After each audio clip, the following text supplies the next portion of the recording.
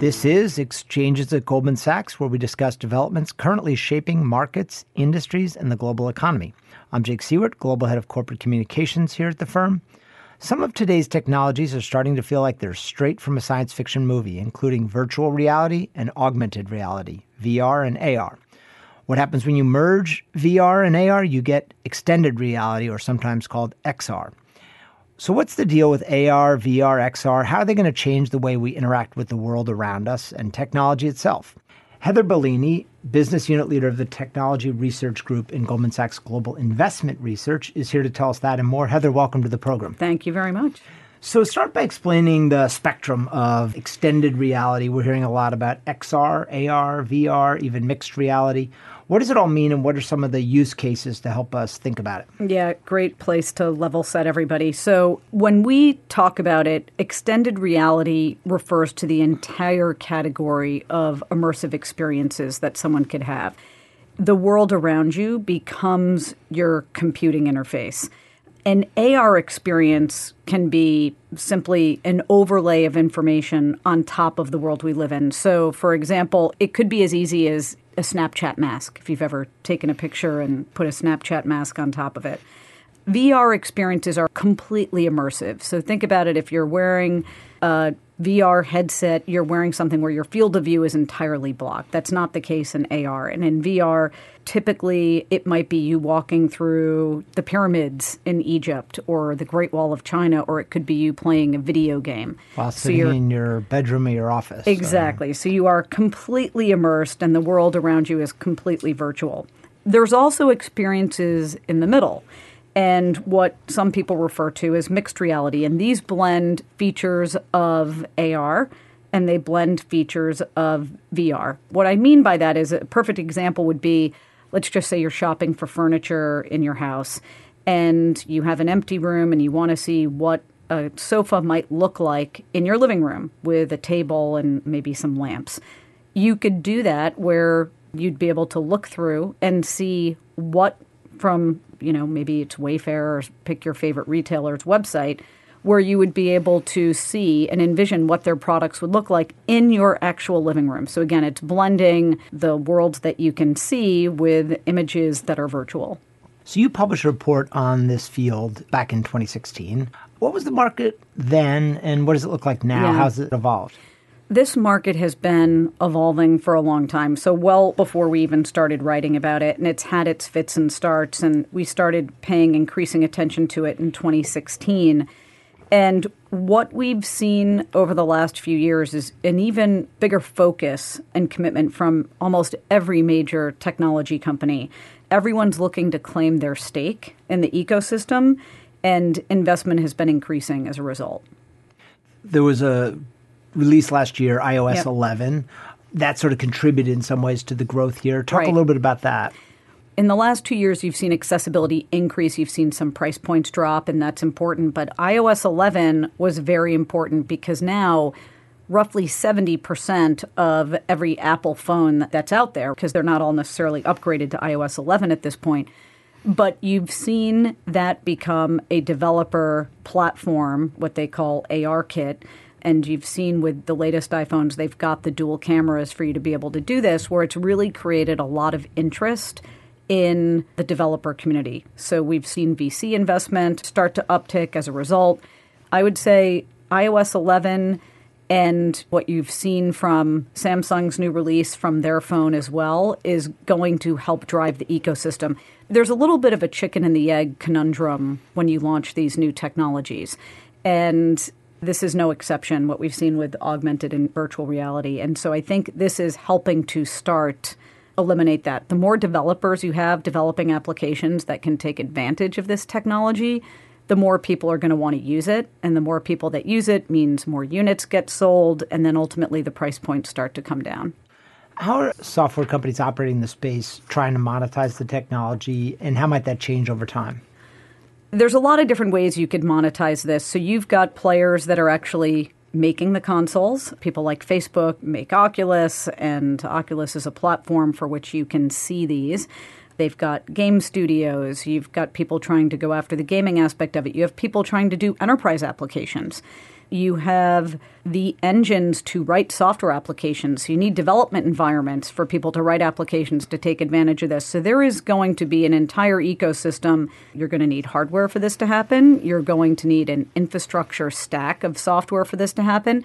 And then you're going to have applications on top of it. And by the way, there's also massive bandwidth usage that's going to happen when you get to things like 5G, for example, that will make consumption of this technology much easier. Who are the big players in the market today, and what kind of market share do they have? Is it easy to sort that out given the fractured nature of the market? It kind of depends how you want to look at it. If you're looking at it from a hardware perspective, clearly Facebook's Oculus would come to mind. You'd have HTC, you would have PlayStation. There's also people like Samsung. There are people like Apple that, while they're not big players today, could be big players over time.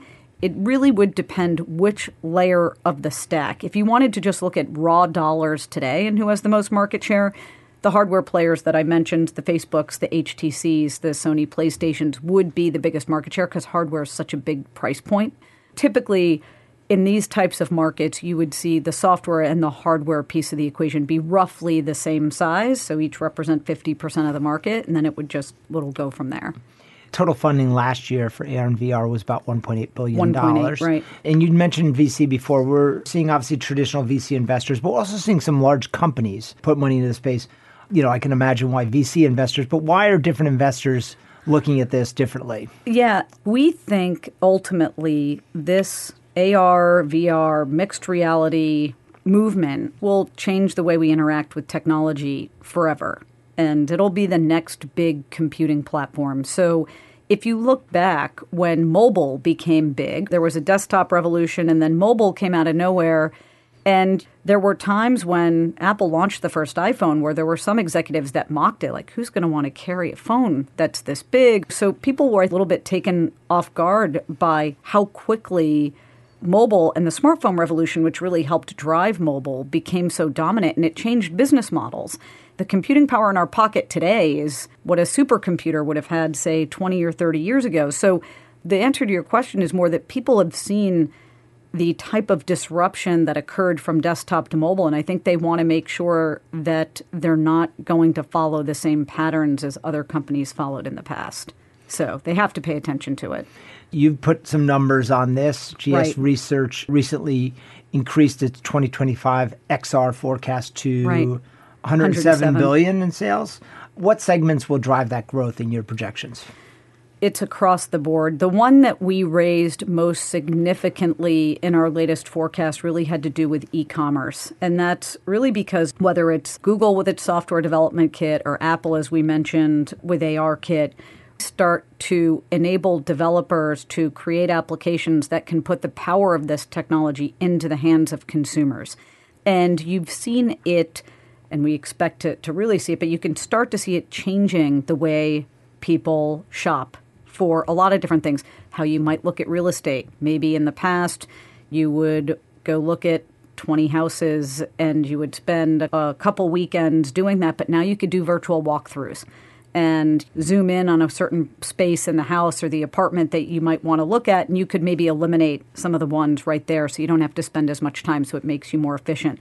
There is a way, as I mentioned before, the furniture example, seeing the sofa or the dining room table in your dining room before you buy it, seeing what it might look like with the type of decor that you already have there, maybe saves the retailer a lot of money in terms of shipping things and then having to restock that item that maybe is no longer new. So there are a multitude of reasons why e-commerce should really benefit and continue to accelerate the share it's taking from the online world as a result of this type of technology. So that's one in particular that we raised our forecast for quite a bit. But I want to make sure we're clear. This is going to be equally transformative in the enterprise space as well. We had been modeling those by different industry verticals for quite some time. How healthcare gets delivered will be changed and is being changed by this type of technology. How education is done, whether it's training for doctors or training for students. You could be at a public school in New York City, but walk the Great Wall of China, which not many kids in the United States are going to get the opportunity to go do that, but you could really immerse yourself in this type of technology. So I think it's going to touch all aspects of people's lives. But again, enterprise and consumer are going to be big beneficiaries, but the one that we raised the forecast for the most in the most recent part of the research was related to e-commerce. At the very same time, you've tempered your expectations somewhat for near-term adoption. What are the key barriers to adoption today? Well, one of the challenges, as I mentioned before, is always the chicken and the egg. You need content to attract users, but to attract more and more users, you also need lower hardware price points. The developers will pay attention to this when there's a huge market for them to sell into. So if you're not selling a lot of headsets, you're not going to get a lot of apps. And this is pretty typical of any hardware market where price points are high and you're trying to nourish this ecosystem, and you really need the early adopters to carry the weight of the market on their backs. And, you're slowly starting to see that, and I think the VC funding that we mentioned before is a great example of how you're seeing that start to change. You've got the recent release of Ready Player One, for example, which is a movie that Steven Spielberg made, which is about living in this type of a world where there's just more awareness being drawn into this. And so we think it'll happen, but typically what you see is it always takes a little bit longer for the market penetration of these devices to get to a big enough point. Then you start to see the flywheel happen of the application ecosystem. Talk about pricing. How affordable is stuff today, and can we expect meaningful price declines in the near term, at least for the hardware? You will see price declines. I mean, we've already seen hardware pricing come down about 25-30% over the last few years since we first started writing about this in early 2016. And hardware markets, that's what happens. You get price compression. So if you kind of compare this back to the PC market in the early days, PCs were very expensive, and now you could buy a PC for $300. Typically what you see is anywhere from 5 to 10% a year price degradation. And the hardware manufacturers benefit even though prices are coming down because they just get better and better at producing at large volume, and then they get economies of scale. So what might disrupt the positive momentum? Are there risks that people in the industry or investors in the industry are focused on at the moment? It's not a question of whether this ever happens. It's more just a question of when it happens. And I don't envision a scenario where 5-10 years from now we're going to look back and say, wow, I can't believe we ever thought that was going to be a market. The biggest question that people have now is, what are those key applications that help solve this chicken and the egg problem? You could look at what Tim Cook has been saying at Apple in public speaking engagements, where he's mentioned at some point Apple will probably launch a phone that will be a headset. So you look back, I mean, Google Glass had that. It was just way too early. And maybe that'll end up being a flop, but certainly people are spending a lot of money and time trying to figure out how to change the computing interface that we're all used to today. So maybe the EarPod becomes a phone at some point. Yeah, I mean, I've got a watch. Yeah. That works pretty well. Exactly. So it'll help with the neck problems, always looking down at your phone. So what are the XR use cases that you're most personally excited about? Either one that's there today or one that's coming? I guess the ones that I think are the most exciting today, and again, there's consumer ones and there's enterprise ones, but certainly on the e-commerce side, there's a lot, like being able to try on an outfit without having to go to the store and knowing that you're going to like it on your body. That would be great versus having everything shipped to your house and then going back to UPS the next day and shipping 80% of it back. So that would be a benefit for everybody. There's really interesting use cases there. But the education side, I think, is one that we're also really focused on and passionate about, and I think that's very interesting. The revolution that you could have in healthcare and being able to deliver healthcare services from maybe doctors here in the States that want to volunteer their time to places outside of the United States where maybe doctors aren't as readily available. Or it could be helping that paramedic that's riding in the back of the ambulance connect real time with a trauma surgeon back at the hospital so they could actually view through the glasses that they're wearing what's really the gravity of the situation that they're going to deal with when the ambulance might pull up to the hospital. We're kind of excited about the entire market in terms of where we think it's going to go. People think of this whole market and they think of video games. While that will be very important at some point and will be a big market, I think it's going to change the way we engage with everything. Certainly the first call in our family when there's a health issue of any sort, much more pedestrian ones, is FaceTiming my sister-in-law, who's a doctor out in California. I do the same to my sister. It works very well. It's a good way to get a read on the situation quickly. Right. So before we wrap up, let's talk about another high-tech topic that you write about and study quite a bit about, is growing role of voice in our world. Apple, Google, Microsoft, Amazon, all involved in voice, the voice race, I guess, with digital assistants. Where are we in the adoption of voice? Very early.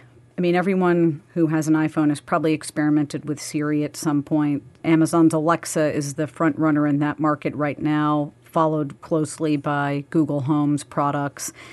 And you've seen Apple trying to get into that market with HomePod. The way we conduct and communicate with devices, we think will be done by voice. Things will be 10 years from now, voice first. Every application will be voice-enabled versus right now, the way you interact with most apps, except maybe in very small demographics at this point, would be you're typing it, whether it's into your phone or into your computer or into your tablet or whatnot. So we do think voice will be the way that you will naturally start to communicate, whether it's with your headset that you're wearing, call Jake, and then it would just dial your number, or where's the restaurant that I'm going to? And if you're wearing the glasses, you'll just see a virtual overlay of the street you're walking on, make a left, make a right, and it'll give you directions and get you there. Certainly the remote control would be a big target if you could tell your TV to find your show. All of that, I believe, will happen. So it'll just change the way we communicate with the devices that we use every day. You know, a lot of the spending, obviously, in the digital space is on advertising. And obviously, we talked about e-commerce. How could voice reshape the landscape in those two places, in ad spending and in e-commerce more generally? Right. One of the biggest pieces of the digital ad market is search. And search will still be very important in this market. Just the way you do a search instead of typing will be speaking a voice command. And what's interesting about the kind of horse race that's going to go on in this market, in our perspective, is how does the market evolve? Right now, you've got Apple and Android devices, and Google powers all of the Android devices for search for the most part, and Apple signs partnership agreements with Google to be the default search provider. And the question is, does that balance of power start to change in a world where who's got the best voice-enabled digital assistant, or Veda in this case? Is Bing going to be an alternative? I'm not really sure. Is it going to be Google? To differentiate your product, are you going to want to make sure you're using the best search engine to get the most relevant results? We think that's going to be the case, and maybe Google has a little bit more grounds to stand on in terms of not having to pay so much in traffic acquisition costs to people like Apple because you don't necessarily have a great alternative. In the case of Amazon, and my colleague Keith Terry has written about this recently, how you go about buying goods and services. So if you're using an Amazon Alexa and you say, I need AAA batteries, it's going to fulfill that order using an Amazon branded battery. So that's great for Amazon. If you want a different brand, you would actually have to ask for that brand. And so it will make it easier for Amazon to help steer people more towards Amazon goods and services. Also, it reduces the friction of e-commerce in a way. So that's another positive. It helps drive more and more share of e-commerce, which obviously Amazon's already the leader in. They're getting roughly half of the e-commerce today. And just being able to speak into your Alexa and say, add AAA batteries to my shopping list this week, or order me AAA batteries. If they capture that sale and they fulfill it with an Amazon-branded product, or even if they've used a third-party brand, versus me going physically to the store to go buy those batteries, that's helping Amazon capture more share of the e-commerce market. Search today serves back a lot of results, right, and you can sort through them a little bit visually, whether it's on your phone or your computer. Voice is trickier. The first product that's offered up is going to be the dominant one, and people aren't going to sit around waiting to hear three results. And that's also where it becomes interesting, because you start to think about, for voice-enabled digital assistants to gather or share for those items that you might want to look at, the question is, are you going to need a screen? Are these digital assistants going to need screens over time? Which some of them have. And some of them have. And depending on how big your house is, you're going to have a bunch of these in your home. There might be a few places where you're going to want to have that screen. So if you say, I want to look at beachfront hotels in Miami, you're probably not going to want to just take the written review, what's spoken to you. You're probably going to want to see pictures of what the rooms look like. That's very different than if you always stay at the same hotel in Miami and you know exactly where you want to stay, and then they could say, do you want to stay at the place you stayed at the last 3 times you went to Miami? That's fine. And then they could kind of cut out some of the middlemen. The hoteliers could. But there's going to be cases where you're going to want to use a screen. For example, if you use these for a recipe, you probably want to see the recipe versus asking it to read you the recipe every time you forget what's next in the list of steps, like I always do. So between the technologies XR and voice, which one do you see being the more transformative technology over the next 5 years, and why? The mixed reality, augmented virtual reality, mixed reality market that we were talking about, that's not evolutionary, that's revolutionary in terms of how we interact with technology. That will ultimately be the bigger market, and that's the one we think will be very transformative over the course of the next 10, 20 years.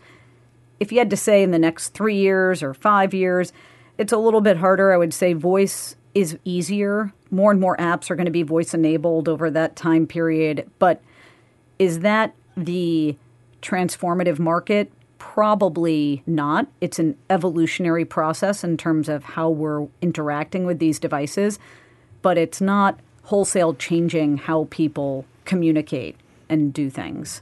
All right. Well, Heather, thanks for joining me. Thank you. We'll come back in a couple years and see how your predictions have panned out.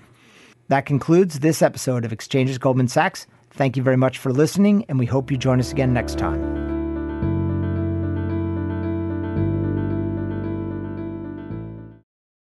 This podcast was recorded on April 5th, 2018. All price references and market forecasts correspond to the date of this recording.